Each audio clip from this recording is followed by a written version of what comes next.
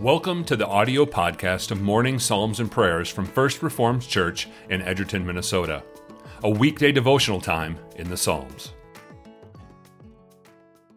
Good morning and welcome to Morning Psalms and Prayer. Today is Monday, October 19th. We begin with another prayer from Lifting Up Our Hearts, a book of prayers of John Calvin. Let us pray. Grant, Almighty God, that as thou hast not only in thy law prescribed to us what is right, and shown to us the way of a godly life, but hast also more clearly revealed thy will to us by the light of your gospel, where Christ thy Son shines forth as the Son of righteousness. O grant that we may submit ourselves wholly to thee, and from the heart render thee obedience, and to this apply all our efforts and direct all our doings, so that having finished the course of this life, we may at length come into that blessed rest that has been prepared for us in heaven by Christ our Lord, in whose name we pray. Amen. Okay, we're finishing up Psalm 89 today. We're going to be reading from verse 38 through the end of the chapter, which is verse 52. Hear the word of the Lord. But now you have cast off and rejected. You are full of wrath against your anointed. You have renounced the covenant with your servant. You have defiled his crown in the dust. You have breached all his walls. You have laid his strongholds in ruins. All who pass by plunder him. He has become the scorn of his neighbors. You have exalted the right hand of his foes. You have made all his enemies rejoice. You have also turned back the edge of his sword, and you have not made him stand in battle. You have made his splendor to cease and cast his throne to the ground. You have cut short the days of his youth. You have covered him with shame. How long, O Lord, will you hide yourself forever? How long will your wrath burn like fire? Remember how short my time is. For what vanity you have created all the children of man. What man can live and never see death? Who can deliver his soul from the power of Sheol? Lord, where is your steadfast love of old, which by your faithfulness you swore to David? Remember, O Lord, how your servants are mocked, and how I bear in my heart the insults of all the many nations, with which your enemies mock, O Lord, with which they mock the footsteps of your anointed. Blessed be the Lord forever. Amen and amen. All right, as we finish up this psalm, we see a theme that we see throughout the Psalter. How long, O Lord, as we see in verse 46, will you hide yourself forever? How long will your wrath burn like fire? This was an important question for the psalmist. He's seeing that God's anointed one, a king, we don't know which king it is, sees that a king is being pushed down, that the people of Israel have been put out of the picture. They are supposed to be the anointed ones of God. The king is supposed to be the anointed one. God made a promise. He made a covenant promise to David. And the people of Israel are being pushed aside. They're being squashed, basically. And so what in the world is going on here? Well, clearly the psalmist understands that the people have disobeyed God. Because what does he say? How long will your wrath burn like fire? He knows that they're being punished for something. Now, up further in this psalm, the psalmist actually questions what's happening to the covenant. Well, we're going to see as we get to the end that really the psalmist does seem to understand that God will be faithful to his covenant. That is really important for us to understand. But what is going on here? And, I think we ask this question too. I think when things are going bad for us or we see things in the world that are evil, we ask this question. I'm sure I've mentioned that before when we've seen this question in the Psalms. How long, O Lord? You seem to be hiding. How long are you going to punish your people? How long will this evil go on? That's an important question. That's an important question for us to pray and for us to ask, because it means that we understand that something is wrong.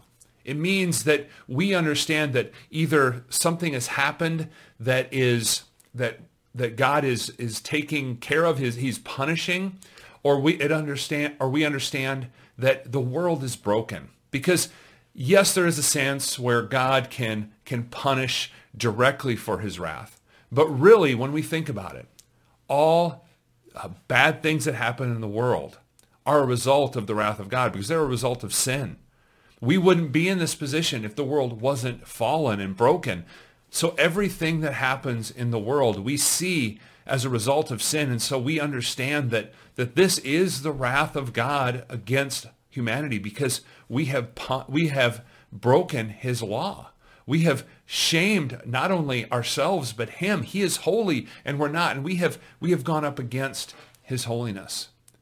And so when we ask these questions, we're saying, Lord, we understand that the world's broken. We understand that this is a terrible thing, that this is not the way things were designed to be. And so we ask this question, how long, O Lord? And then when the psalmist says in verse 49, Lord, where is your steadfast love of old, which by your faithfulness you swore to David? The psalmist is saying, you promised something here. You said that you were going to have steadfast love to us. You swore faithfulness to David. Well, God hasn't broken that. It seems to them like he has. But God does not change his promises. He is going to fulfill that promise. He will keep the promise to David, and we know that he fulfills that in the Lord Jesus Christ. But what does the psalmist call upon here? He calls upon the faithfulness of God. He understands that even though things are bad, even though God is pouring out his wrath, he understands that God can't change, that God is faithful. And so he's calling upon it. He's saying, hey, God, remember what you said to us. Remember that there would always be one of the line of David who would be on the throne. Remember that. You can't let this happen. And I don't have it highlighted here, but in verse 50, remember, O Lord, how your servants are mocked and how I bear in my heart the insults of all the many nations. In other words, God, look at what's happening here. Bad things are happening. People are calling your faithfulness into question. All this is happening. But how does this psalm end? Blessed be the Lord forever. Amen and amen.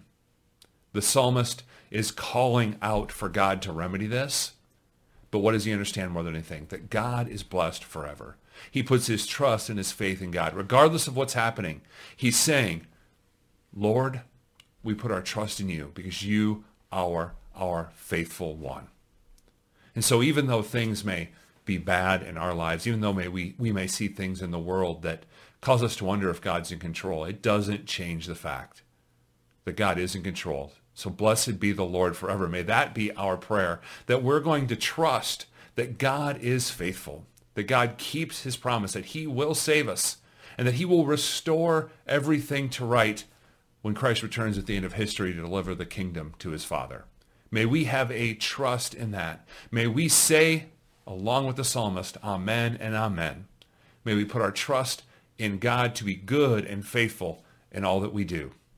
And so may we remember that God will work all things together for good, and may we trust that good promise as we go out into his world today. Let us go to prayer. Gracious Father, we bring our praises to you, for we know that you have not hidden yourself from us. You have spoken in your Son, and it's because of him that we know you. We know that your righteous wrath has been poured out on him, and because of that work, for us, we trust that we are declared righteous in your sight, and we praise you for this good news. As we begin another week, we pray that you would bless us as we serve you in our vocations. You have blessed your people with unique gifts. We ask that through your word and spirit, you would bless us with a daily reminder that we are being used by you every day to serve others and bring glory to your holy name. From the children to the retired, you give us all gifts that are used for your glory. And we pray that we would find fulfillment in those things this week as we live and love others in your world. And as we begin our week, we pray along with the psalmist, blessed be the Lord forever. You are good and holy and just, and we put our trust in you today to do your good will. And we ask for faith to trust that you will work all things together for good today for those who love you. We pray this all in the name of Jesus. Amen. All right. I hope you have a great Monday and a good start to your week. Take care. Thank you for listening. Subscribe to our podcast feed so you don't miss an episode. If you would like more information on our congregation, you can find it at edgertonfrc.org. You can also watch the videos of these devotions at our Facebook page and YouTube channel.